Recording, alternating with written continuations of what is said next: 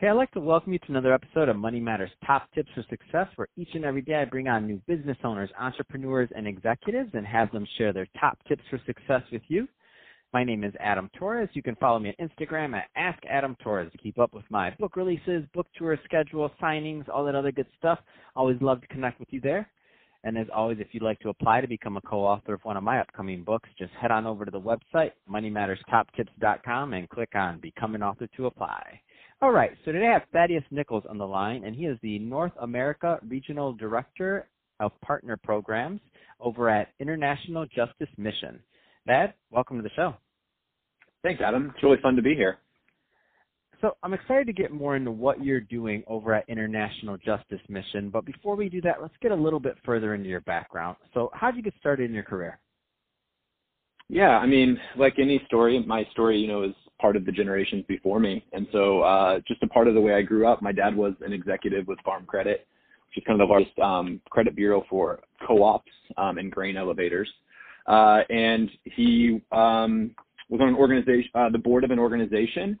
They're at about the same time in Kansas, where I grew up in Wichita, there was a real homeless problem. And this was in the early 90s too. And there was a growing AIDS epidemic at that time. And my parents just had this overwhelming heart for that community. And so as like a 5 or 6 year old, my parents were inviting homeless guys to come and spend a night at our home. Many of them were those with AIDS or HIV themselves.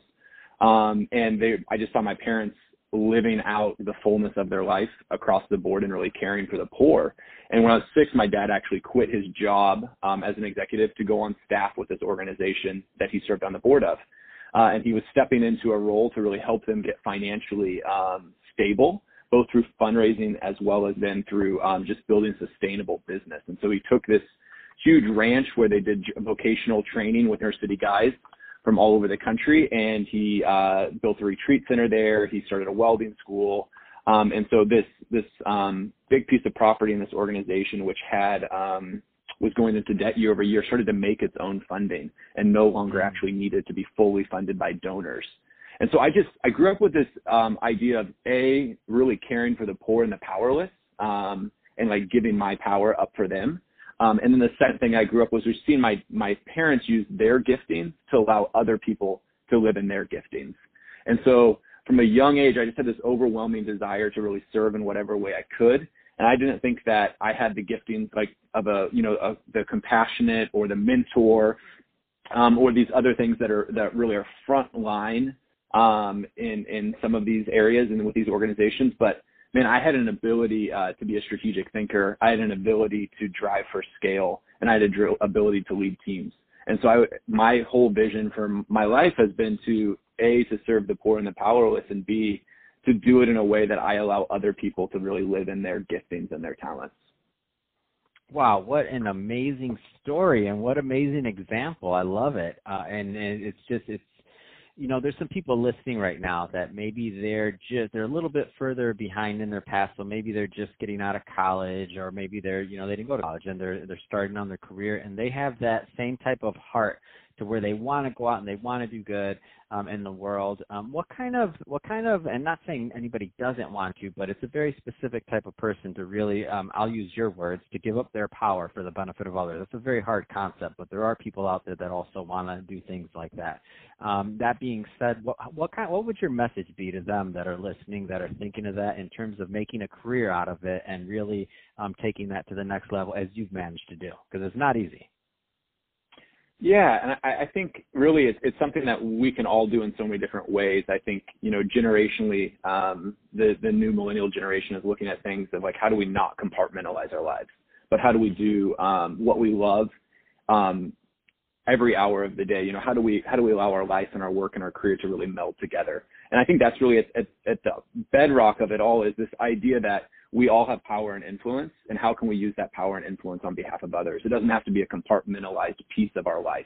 For me, it became my career. Now, I don't know that it's not necessarily for everyone else, but I think that when we serve, when we give of the power and the influence that we naturally have, it's an incredible opportunity for us to do that pervasively throughout our entire life. Now, the best ways to do that is I think at the end of the day, the best thing to do is really just find your passions. And the great way to find your passions, if you're in that similar place or wondering, is to really just serve with local organizations to understand what's going on the ground. And then not looking at it just as like, is this a career move into social work or something like that? But like, what am I skilled at? What am I gifted at? There's so many different ways to serve humanity and to do good well outside of the picture that we might get every single day of a social worker or something like that. Well said. Let's switch it up a bit, Thad. I want to get more into what you're doing over at International Justice Mission. So first, tell me more about the organization, please. Yeah, we're the largest anti-trafficking organization in the world. And so the reality is there's over 40 million slaves in the world today, whether that's sex slavery or bonded labor slavery. And about 1 in 4 of those are children. And so it's a pervasive problem. And in many ways, you could say it's almost an epidemic that is very unknown. And it doesn't receive quite the attention that is needed. And so we've got offices in 25 offices around the world, and we work with local governments because the reality is in every single one of these countries, slavery is illegal. It's just not enforced always, or it's not known how to enforce it. And so we work with local governments in partnership to investigate and to bring to free slaves, to bring slaveholders to justice through the local justice system, and then to restore survivors through aftercare. And so the majority of our team around the world are attorneys and investigators and are really on the front lines doing this themselves. And then we're working with the local government to move to a place where we no longer are needed, but it's something that's actually being done through the government in the way that you would expect for, everyone to be protected. Wow. And so 40 million, that's just that's an astronomical number. And you're right. It doesn't. And one of the reasons why I did want you to come on the show is because I'd like to help get that word out, because it's just something I think a lot of this in general, to me, I think a lot of the reason this happens is because the public just doesn't even know. Would you agree with that? I mean, I just don't think people know. Yeah, no, I agree. I mean, the beginning of the battle against it is awareness, and is really the reality of just people becoming a known entity. I mean, we look at like the response to the water crisis in the world today. We look at the response to AIDS, to polio. Those things all have moved forward in enormous ways because people have become aware, and naturally we respond when we hear things like that. So if people are listening and they want to help in that mission, I mean, what does, the average everyday person that, they're obviously in corporate America, a lot of business owners, entrepreneurs, executives listen to this show. What does that type of person do if they want to help kind of combat that travesty that's going on in the world, I would say? Yeah, I mean, there's a couple of different ways. We partner with large corporations like Walmart around the world. And so there are opportunities as corporations to actually be on the front lines of this as it relates to supply chains and things like that. Whether it's a small business or a large business, there's opportunities as an individual, whether that's giving or engaging with Congress. Actually, U.S. Congress passed a couple years ago the End Modern Day Slavery initiative. And so actually, the U.S. government, in conjunction with the U.K. and major corporations in the U.S. and Europe, are at the forefront of this battle now and are actually looking to eradicate slavery in our lifetime. So there's opportunities there as it relates to just the way that we vote and the way that we engage. On my end, personally, I lead our partner programs team for North America, which essentially means I lead all of our scalable initiatives. So really that idea of the one to the many. And so I work with our professional athlete partners, our celebrity influencer partners, conferences, musicians, and really anything where it's a one to a many. And so if you find yourself personally in a position of influence or power in whatever capacity that looks like, you have a reach that's far beyond yourself. And so I think that's really where we begin to see this change, is when we can combat this global industry with the very opposite of that. So it's a multi-billion-dollar industry. We only really see that end, when we can raise up millions and millions that are saying it must end. And I think we all have a platform that we can do that from. No, that's great. So I'm grateful for you. I'm grateful for you using your platform for that, for example, today. Absolutely. And so if somebody wants more information, how do they reach out?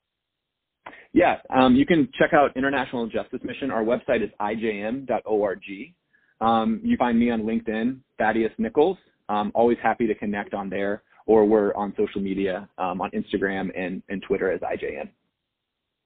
Fantastic. Well, hey, Thad, I really appreciate you coming on the show today and sharing with us all the great work you're doing over at International Justice Mission to combat slavery and to raise awareness. And on those scalable initiatives, we know it's what it takes. So I'm glad to have you working over there on that. And to the audience, as always, appreciate you tuning in. Hope you got a lot of value out of this. If you did, don't forget to subscribe to the podcast, leave me a review, do all those great things, and go over to International Justice Mission's website and definitely check that out and get involved if you can. And Thad, thanks again for coming on the show.